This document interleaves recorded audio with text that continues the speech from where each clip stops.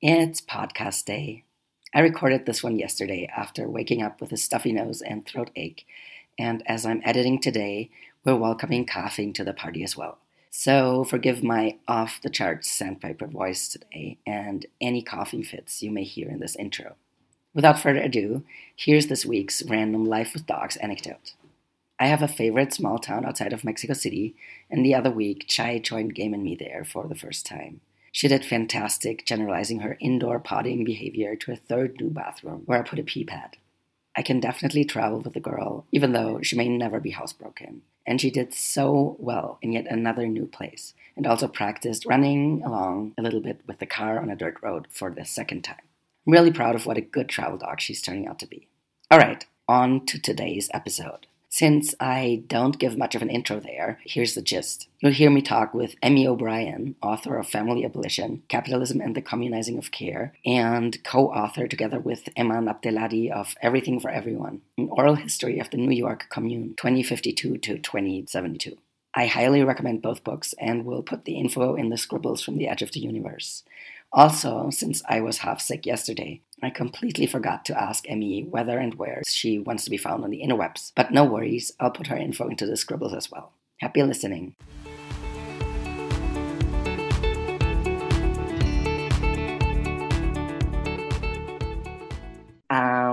Really excited for this conversation.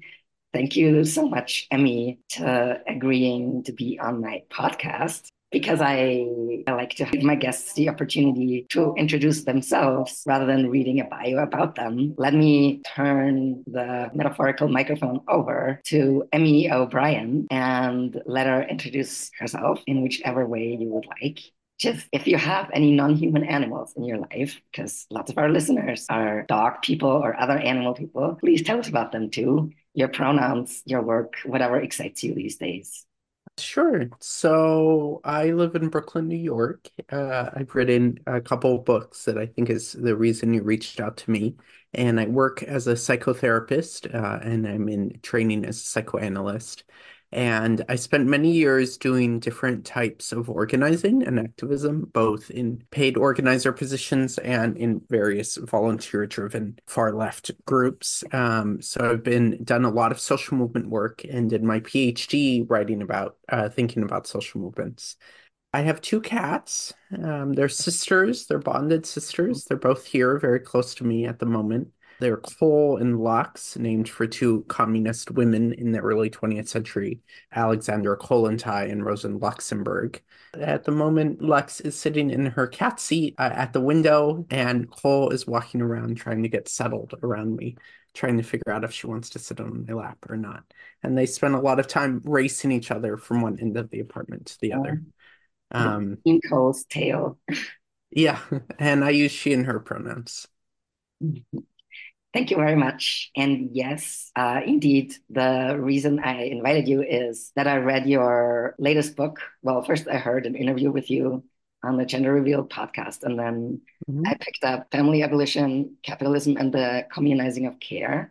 I found it so inspiring and so hopeful. And then I read the novel you have co-authored with Iman Abdelhadi, whose name I hope I'm not totally butchering. I really like that I read them in this order because I feel like I had a theoretical framework first and then kind of a practical imagination. And both of them Mhm. really gave me hope that I haven't had in a long time. I feel like the last time I felt this way was when I read, that must have been 20 years ago. I think the author's name is Bellamy or Bellamy, Looking Backwards. Mhm. Are you familiar with that book? I am, yeah. Then I just realized like that world didn't seem to be happening anytime soon. And then I read like things like The Uninhabitable Earth, and I just felt like, well, like looking around, we're just all gonna die. But getting back to your books and a more positive note, they made me feel that maybe a different world may even be possible within our lifetime. And let's start with the title. Family Abolition is the main title, and Capitalism and the Communizing of Care is the subtitle. One quote that I wrote down from the book is, family abolition is a commitment to making the care necessary for human flourishing freely available throughout society. Rather than relying solely on one's intimate personal relationships, access to care should be built into the social fabric of our collective lives. Could you say a little more about this and why family evolution is so central to creating a juster world we would all be able to flourish in? Sure.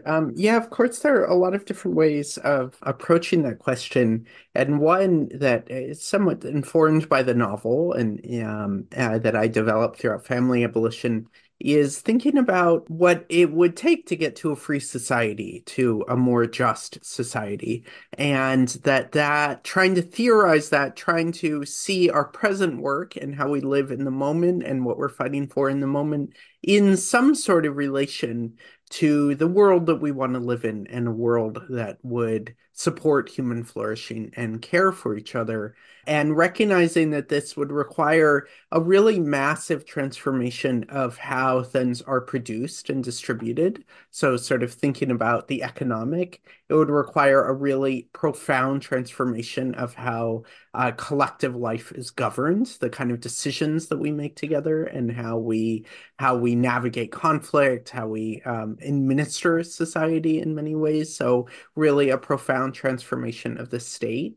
And that family abolition is a way of theorizing what that transformation might look like on the register of our personal lives. So that the way that our lives are organized into relatively isolated private households as a really key site for where we get the care that we need to survive, how we manage gaps in being able to work, how we get the emotional support in a day-to-day way, that this form of the private household is really, particularly the nuclear family, is really relatively unique to capitalism and is a form that really lends itself to survival under capitalism. There are good reasons in a capitalist society where people are dependent on wage labor that everyone forms in the nuclear families and does their best to stay in them. It's a strategy of survival in a quite hostile and difficult world. And that family abolition is imagining that the care that we need, that we find in families as being really, as the quote you read indicated, as really being universally available and unconditionally available and spread throughout society, built into collective social institutions that we share. And within that, people could continue to form families. They might choose to partner or parent or all sorts of things. But in our society right now, forming a family has a very strong coercive element to it. No individual goes out and forces us to form a family most of the time, but the economic conditions of our world make surviving without a family very, very challenging. And for some people, simply impossible. And that a better world, a juster world, a world that we can fight for in the here and now and potentially win reforms to move in that direction would expand the support and availability for survival outside of the family that then allows people to make more free and open and self-determined choices about how they want to live with people, how they want to love, how they want to care for each other and issues like parenting and elder care and romance and all sorts of things that are currently organized within the family, that those being universally available would then allow the basis for a more free kind of intimate life. Yeah, like I remember one of my favorite quotes from that book is only if you're free to leave can you truly choose to stay. Certainly something that I believe very strongly. And we see this all the time that if people are in a romantic relationship, whether it's good or not, and there's an economic compulsion to stay, if leaving your partner would involve a significant drop in your well-being, your material well-being in the world, and this is just one dimension of this coercion. There are others centered around violence and social expectations and state policies and migration policies are a huge one. But Yeah. just the simple economic compulsion that leaving your partner, you might end up quite poor, or much poorer than you are. That's going to create the conditions where people are not going to think very hard about whether the relationship works for them or not, and where it takes really enormous adversity to motivate somebody to leave. Um, Absolutely. Yeah. yeah. I feel like even just, yeah, as long as things are not terrible, it's usually easier to stay than to leave. And so many people make that choice. Yeah, exactly, Yeah. exactly. And for some people, disabled people, people whose migration status depends on it, people who are aging and approaching death, children, people who are vulnerable to abuse in relationships, people that are in economically precarious circumstances, like all of these things can really intensify the compulsion that's already built into families Yeah. under racial capitalism. The other person cannot leave either if they are a decent human being because they know that within the system, even if they would be fine, their previous partner would not. Yeah. And you don't want to let that happen, even if you don't love them romantically anymore, or wherever was the initial Right. reason you formed that relationship. And that's really sad. Yeah. I move between different registers of critique in the book, and one is this basic moral principle that how well we live and whether we have what we need should not be dependent on who we love. Yeah. That seems like a very straightforward concept that, when you think about it, for most people, it makes a tremendous amount of sense. And that principle would require a really massive transformation in how our society is organized. Yeah. Who we love and who we happen to be related to is the way that I write about it. So, who your parents happen to be should not determine your economic well-being in the world, your chances of survival, your chances of receiving the support you need for human flourishing. Yeah, I mean, I grew up in a so-called social democracy in Austria, and then just having more and more contact with the US was already kind of shocking because many things I'm taking for granted in a system that is all but perfect are just not happening in places like the US. I'm not sure the US is a democracy, but it's certainly not, nothing about it is socially minded. I continue being astonished at things that I just take for granted, like free education or healthcare for everyone, even if it is tied to a state, that's just not really a thing in the Yeah. US. It's just wild to me. And also, sometimes you talk to someone from the US and they see a place like Austria like a socialist country. And I'm like that is so far from being socialist. Like the anchoring point we start out from is just often so different. And so many things that Austria has, for example, and I left Austria because I wasn't happy there, they're not ideal, but they're already way better than things I see in other places outside of Austria. And that is depressing. Yeah. Yeah. My book's relationship to social democracy is somewhat complex.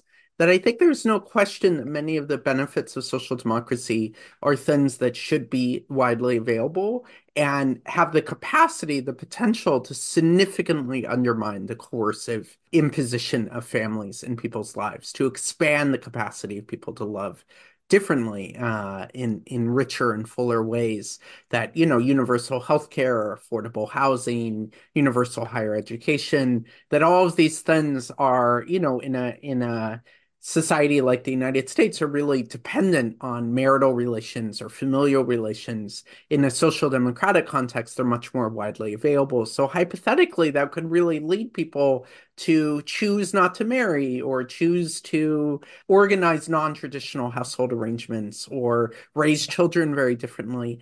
But historically, social democratic societies often involved an enormous amount of very deliberate effort to design programs in such a way to force or encourage or facilitate traditional nuclear family formations. And that was tied up with the relationship between social democratic states and the economy, that often they depended on an economic structure based on full employment. So they really expected massive labor market participation by householders, by men who are head of households. And then they designed social democratic programs around the people who couldn't quite fit into that, but in a way that was designed to never exceed the well-being of partnering, having a husband or a father that's working in the labor force. And so that they were designed very deliberately to encourage heterosexual nuclear family formation. And they were designed under economic conditions that increasingly around the world have deteriorated. that we've really seen a dismantling of social democratic programs in many, many countries and an acceleration of neoliberal economic policy that I would argue is not just driven by sort of evil malice, although that's certainly part of it, but also driven by the changing global economic conditions of capital accumulation that on some level make it much harder to imagine a sort of return or winning expansion of social democracy in most places at most times. I really consider many social democratic programs to be what I call a progressive anti-family reform, but I'm also quite skeptical of the sort of social democratic path as being a viable one for most people in most places. No, I agree with you. I can see that. I think my parents' generation is the last generation that is going to reap the benefits of that system, basically, Yeah. because they were both working their entire lives and they paid into Social Security and into pension, whatever. So they're still going to get that. But no generation after, like, I cannot imagine that the people who are paying into the tax and pension Social Security systems now are ever going to see that. They're because they're the ones who are supporting my parents' generation now, right? But the younger generations, because people live longer and the retirement age, for example, in Austria hasn't really been raised that much, and people have fewer children, and people are still xenophobic, so they don't let the people who would actually Right. make that That's a system work key part of in. it. Open borders would solve Yeah. this question of aging populations very easily. Yeah. I feel like I'm seeing it crumbling before my eyes. Yeah. This is quite complex as a set of questions. In the United States, there's this big effort at dismantling and attacking and privatizing Social Security. And the idea that Social Security could not possibly survive in the world is an idea actually promulgated by the right wing in the service of trying to privatize it. And I think some of these things really are worth fighting for and defending and believing that they could be preserved. But ultimately, we need a politics that goes beyond that, that sees a different way of challenging capitalism and meeting our material needs.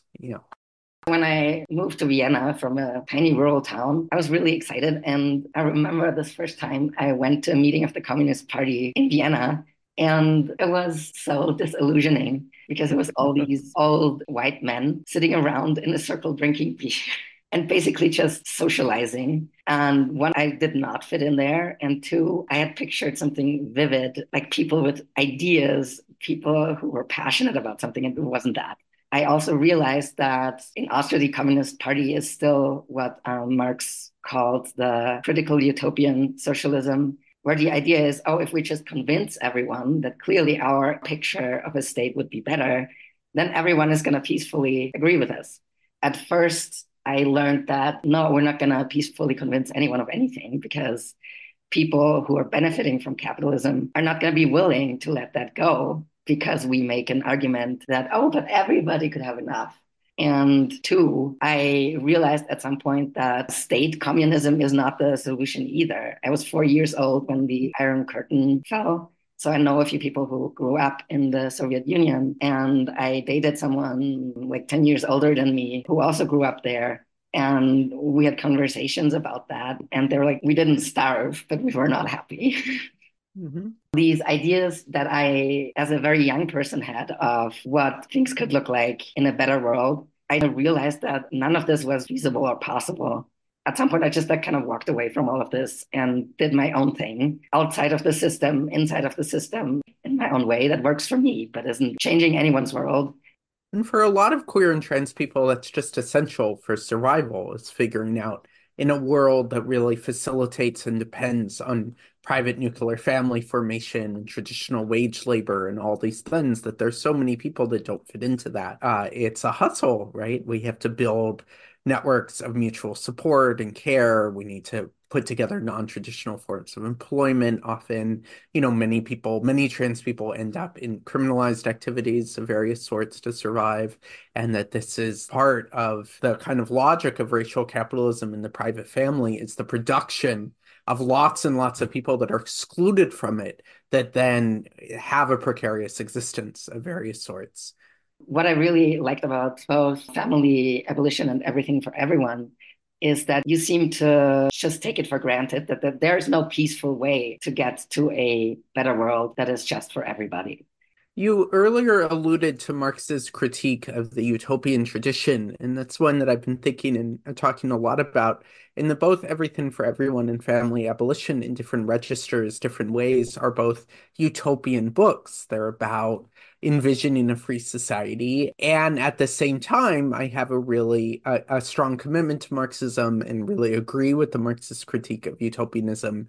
I think where Marx is correct is that the way you get to a just society is not by selling it as an idea, not by planning such a society and then going out and trying to convince people to implement it. So I really don't see these books as a blueprint or as a program to try to convince people of that then people go out and implement based on that. That Marx, and this was a major political tradition in the early 19th century and late 18th century in Europe of utopian socialists. And Marx is really arguing with them. And I think he was very correct in arguing that the way that the possibility of getting beyond capitalism was created by the contradictions the capitalist society produces within itself.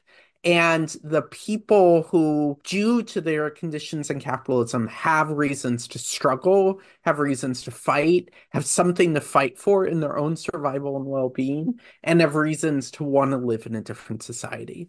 And whether or not they have the capacity to do so, or the political infrastructure, or the political opportunities to do so, is a different question. But that there's something in the structure of society that produces a large number of people that have reasons for things to really want to change, an imminent contradiction that can then unfold into a struggle. And that it's in the terms of that struggle itself that any future is going to be made, right? That any society beyond capitalism that we might win is only going to be won by the people in struggle together. When people are struggling, it's usually not blueprints that guide them. It's the material conditions of their lives, it's the social relations of care and solidarity in which they find themselves, and it's the political opportunities that they confront through struggle itself.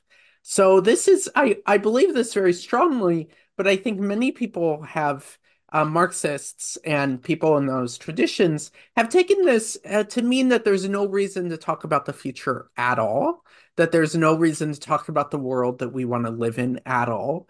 And I think that that's wrong, that talking about the world that we want to live in is a way of articulating something about our desires in the present, about our critique of the conditions in which we find ourselves in the world, our difficulties in surviving in this world as it is, and our desire for something different. And that sort of imagining a freer society is something that people already do in struggle all the time. Like during the rebellions recently in the United States, the idea of Black Lives Matter, that is a utopian demand, right? And the idea of abolishing the police came up a lot, right? It's this revolutionary vision of communism in many ways. So these utopian horizons sort of emerge in the course of struggle, and actually having a chance to articulate those, envision those, flesh those out can play a very powerful role in struggle in the present. So this sort of leads into your question that in the conditions of racial capitalism that the overwhelming majority of the world lives under, it's going to take a revolutionary struggle, probably one that involves a great deal of violence in order to get to a just society. And probably the opportunities for that kind of revolutionary struggle are not going to easily emerge without the further intensification of the many crises that exist around the world, of ecological crisis, political crisis, economic crisis. I'm not one that thinks that leftists or radicals should encourage crisis, that, the costs on poor people and people of color in these many crises are really extremely high, but that the world's going to produce them. That capitalism is a crisis machine, and these crises are going to intensify and escalate. And the basis to stabilize them, I think, is really gone in the world. And then we're going to see the rise of various kinds of fascisms and nationalisms. We're going to see the massive growth of ecological refugees, and we're going to see more and more sectors of society that the capitalist economy is not meaningfully able to take care of or protect. And that there will be many opportunities in the coming decades for revolutionary struggles to emerge and fight and potentially win, that regardless of what we do about it, but that those movements, in order for them to exist and fight and win, that really takes our willingness to organize together in the present, our building relationships of solidarity with each other now, are beginning to develop the kinds of movements and organizations and campaigns that could lay the foundation for a broader revolutionary movement. And there is a convincing that needs to happen, but usually that convincing is in the immediate context of struggle. When we're talking with a coworker about a union or a strike, when we're talking with our neighbor about a tenant campaign, when we're talking with people in queer and trans social networks about the need to like build out more infrastructure and supporting more marginal members of the community, that these are debates and discussions that need to happen in the fabric of our lives Yeah. towards building movement and struggle and solidarity together. Is that the reason that you see queer and trans people at the forefront of a revolution? Because it's often the most marginalized communities who see themselves almost forced to struggle and become radicalized. I certainly think that's a very important part of it. Like right now, trans people face intense marginalization in many, many sectors of society. And trans people are grossly overrepresented in the United States in every major movement of the last 15 years. That trans people have played central leadership roles in struggles around Black Lives Matter and current labor organizing and labor strikes that are happening, in struggles against Cop City and other sort of expansion of militarized policing. Queer people and trans people play major roles in the solidarity with Gaza against the Israeli genocide. The reasons for this are complex. I think being marginalized is a very important one. A kind of history of struggle and community infrastructure around solidarity and support of each other is, I think, is a very important one. I don't think there's anything inherent about being queer and trans to lend itself to radical politics. There are important trans fascists in the United States right now, who are significant influencers, and around the world and in Europe. And I think, the logic of fascism can morph and grow over time, and that some queer and trans people aspire to very, very normative lives that are really embedded within the logic of capital and the state. And I think most queer and trans people would like a lot more economic stability than we have and a lot more social acceptance than we have. But that in the conditions of the world that we live in, many, many queer and trans people end up quite marginalized. And through that, end up playing very important roles when they're welcome or in working class struggles, anti-racist struggles around the world in very, very important ways. Yeah. Yeah, that makes sense. The other part of queer and trans people playing an important role in struggle is often our marginalization, specifically from the family. Traditional family formations, the nuclear family, and even private households as an economic unit all lend themselves to certain types of de-radicalization, to certain types of social conservatism that people might or might not participate in, but that queer and trans people often end up marginalized from traditional families and marginalized from their families of origin and facing many, many obstacles to forming stable private households of various sorts. So I think that that plays a very, very important role in the kind of social position of particularly working class queer and trans people of color, in ending up finding ourselves at the forefront of many social struggles. Yeah, which brings me to another question. You also critique chosen family.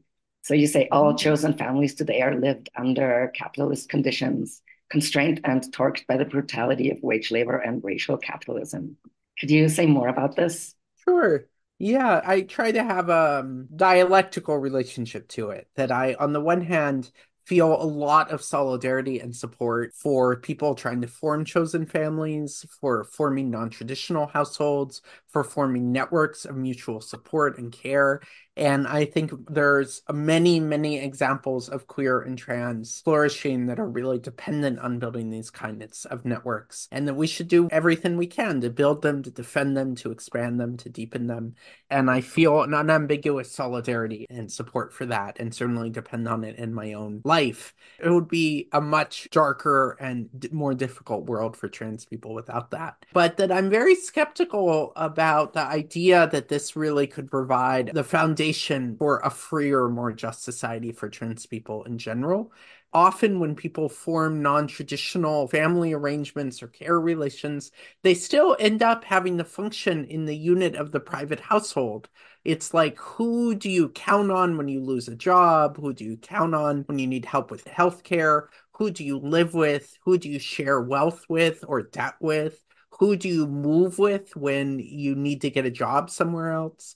And then the dynamics. So, all of these conditions of trying to survive under racial capitalism lend themselves, force non traditional household arrangements to function much like private families Oh, yeah. via the private household.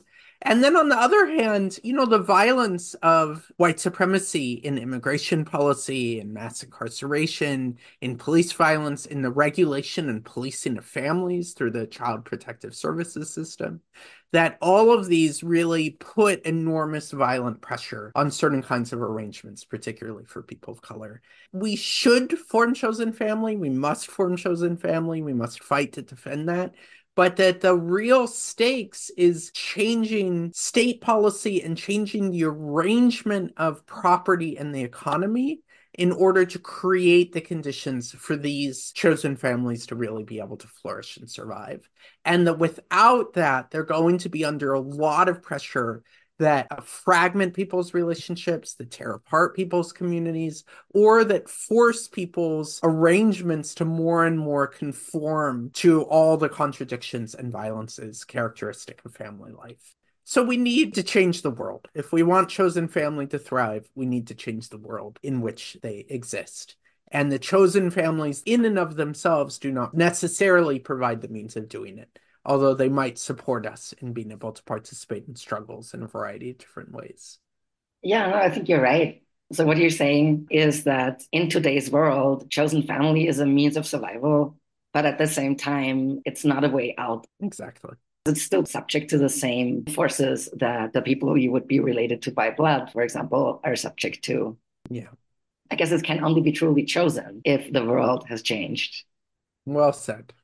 Well, let's switch gears a bit, if that's okay with you, and talk about one chapter in the novel. Yeah. Many of them have things that really spoke to me, but I finally decided on the last one, which was written by you. Would it make sense to sort of describe the premise of the novel a little bit, like to sort of introduce it as a book? Yes, please. Would you? Sure. So it's called, I think we haven't mentioned the title. It's called Everything for Everyone, An Oral History of the New York Commune, 2052 to 2072. And it's a collection of fictional oral histories with fictional people who participated in various ways in a global communist revolution that eventually arrived in New York. So a lot of it is about people's participation in New York and the transformation of New York neighborhoods and New York life, but as part of a broader global process. And that this revolutionary movement emerged in the midst of escalating and intensifying crises that involved a really tremendous amount of trauma and suffering through the 2030s and 2040s. And then the struggle unfolded in the 2050s and 60s. The book sort of links people's personal experiences, their psychic and emotional lives, their lives of struggling with trauma, to these broad, sweeping political and social events that they were a part of. So it's a depiction of a successful revolution. And a man, my co author, my best friend, and I are in the book posed as the interviewers, as very old ladies and oral historians who are going around interviewing people. We co wrote the book, but we're the primary author of chapters where we present ourselves as the interviewer. And then our co-author sort of helped rewrite and develop and flesh out those chapters. Yeah, like one thing I left is that you picture a future you yourself still in. It's not like way down the road, but you Hmm. get to be part of it. Yeah. That is also, I feel like that's so hopeful. Yeah. And not as the heroes of the story necessarily, but as participants Yeah, alongside many, many other people. Yeah. you get to live that life in that society and document it. Hmm. It did not feel completely out there to me. I read that book and I thought, yeah, like I can see that. Yeah. We definitely wanted to aim for that.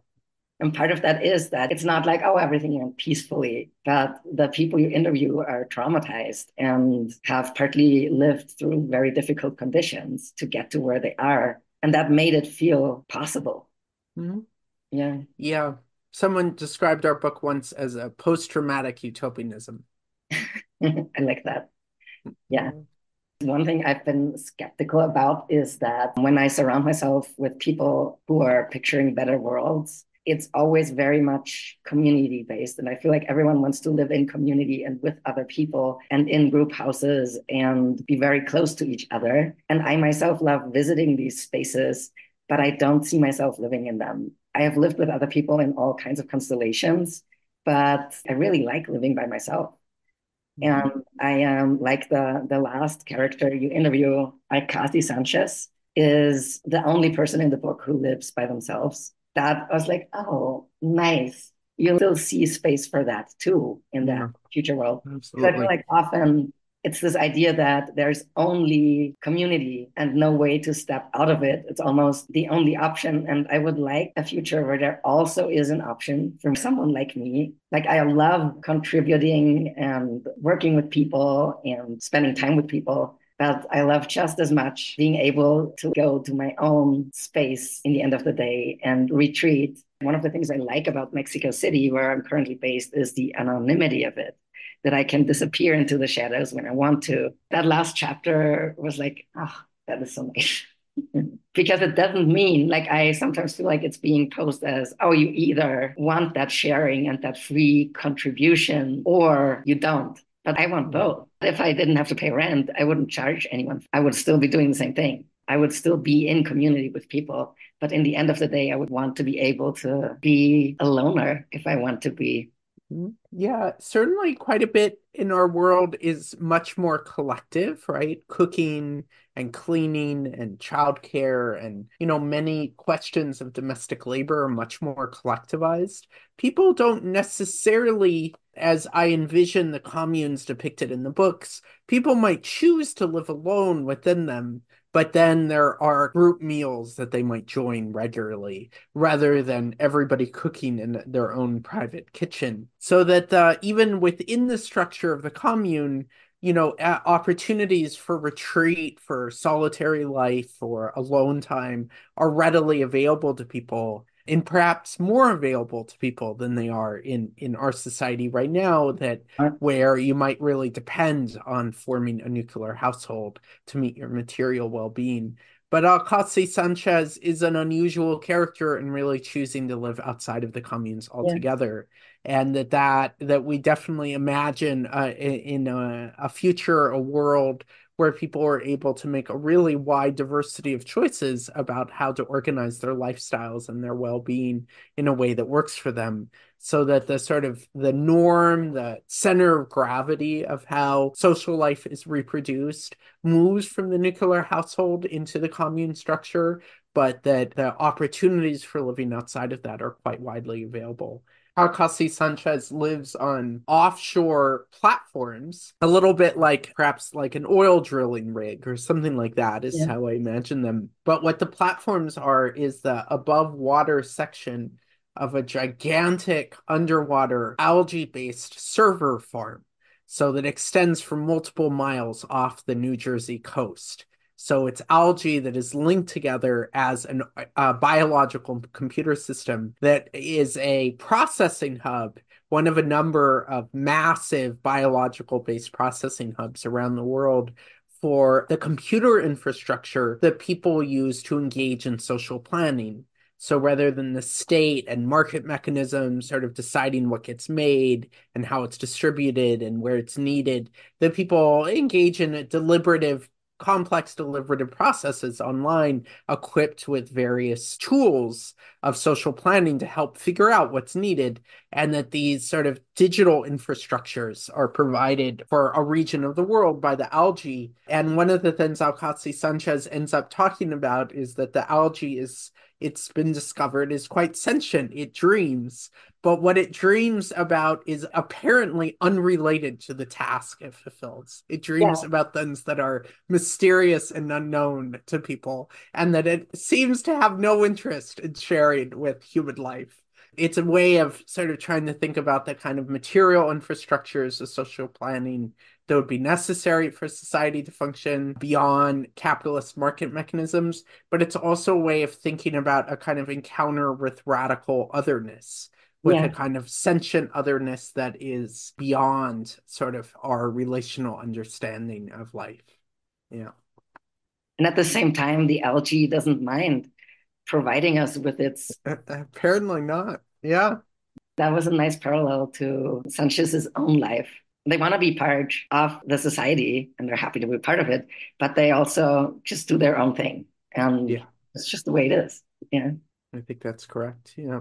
Before we wrap up, can I ask you one more thing that's a kind of unrelated, but I think you might have an answer? A friend and I have been talking about quite a bit lately. I basically have the great privilege of spending about one third of my day doing things that I charge for, and two-thirds of my day doing things that I don't charge for, that I'm passionate about. And part of that is creating free resources about dog training. I usually call the part that I make the money off that I use to pay my rent with, I call that work. And I never know what to call the other part, which is very similar, but nobody pays me for it, right? Is that work? Is that a hobby? What is that? How do we define work? And my friend is in the same position in terms of being an artist. So when they paint, is that work? Is that a hobby? Is it only work when they get commissioned to paint something and get paid for it? Marx, in his early writing in the social economic manuscripts of 1844 in the German ideology and a couple of other places, he sort of grappled with this question, and he saw that humans are capable of an immense variety of creative laboring activities in the world that create and transform the world and create and transform ourselves in the process, and that humans have this capacity to pursue activities that give a variety of different kinds of pleasures that enhance our powers in the world, enhance our ability to relate to others and engage, and that we're transformed in that process, and that these activities are then in a capitalist society divided up into, sliced up into forms of wage labor, or the separation between labor that is productive for the economy, that is profitable for an employer, that pays us, and labor that then is excluded from that, that's denigrated, that's devalued, that includes raising children. It includes things that we do out of love. It includes our participation in political struggle. It includes all these activities that it's the logic of capitalist society that artificially devalues these things. The primary organizing principle of capitalist society is what makes a profit, what generates capitalist value, and that's not a decision of any given individual. That's about what can be resold, what can be profitably circulated, right? Recognizing how our own lives are kind of sliced up and alienated and fragmented by the fact that we have to figure out how to reproduce and survive in these particular material conditions of capitalist society. So, there's a quite famous Marx quote that envisions communism as a society where you could freely engage in a wide variety of activities without becoming that as an identity, as a profession that you're ascribed to. I could look it up. Hold on. Okay, here's one version of it. For as soon as the distribution of labor comes into being, each man has a particular exclusive sphere of activity which is forced upon him and from which he cannot escape. He is a hunter, a fisherman, a herdsman, or a critical critic, and must remain so if he does not want to lose his means of livelihood. while in communist society, where nobody has one exclusive sphere of activity, but each can become accomplished in any branch he wishes, society regulates the general production and thus makes it possible for me to do one thing today and another tomorrow, to hunt in the morning, fish in the afternoon, rear cattle in the evening, criticize after dinner, just as I have a mind without ever becoming hunter, fisherman, herdsman, or critic. Oh, I love that. Yeah, we humans are capable of such rich, immense beauty in the world, and capitalism both enlists our creative potentials, puts them to work, and fragments them, alienates them, and puts them to work in creating an infrastructure, a form of social power, of wealth, and the state that is destroying the planet, that is ultimately killing us all, that is producing machines of immense genocide, and that the task is to wrestle control over that machine, to destroy that machine, and to transform the immense human labor and ingenuity and effort that goes into the production of society in the service of human flourishing and in the service of just and sane lives. I think I'll just stop using the word work altogether. Yeah. Well, let me ask you one last question and then I will let you go. I have two, and you can pick one. One is, how does psychoanalysis factor into the building of a better world? The other one would be, just share what your ideal future would look like, the world you want to live in, if it is different from Everything for Everyone, the book. Because if it's that, then I will just tell everyone to go buy the book. I think, given the hardships of the world we live in, and given the difficulty of getting to New One, Everything for Everyone was very much an effort at depicting a society that I'd want to live in, a Yeah. society that feels worth fighting for and worth living for. Yeah. Yeah, I would want to live in that one too. And I would probably be friends with Alcamsi Sanchez. Sounds great. Well, thank you so much for, again, for making the time. Of course, Well, have a lovely day. you too. And everyone listening, go buy Everything for Everyone, as well as Family Abolition, from your local bookstores, not from Amazon. Sounds great. Bye, Kaden. Bye.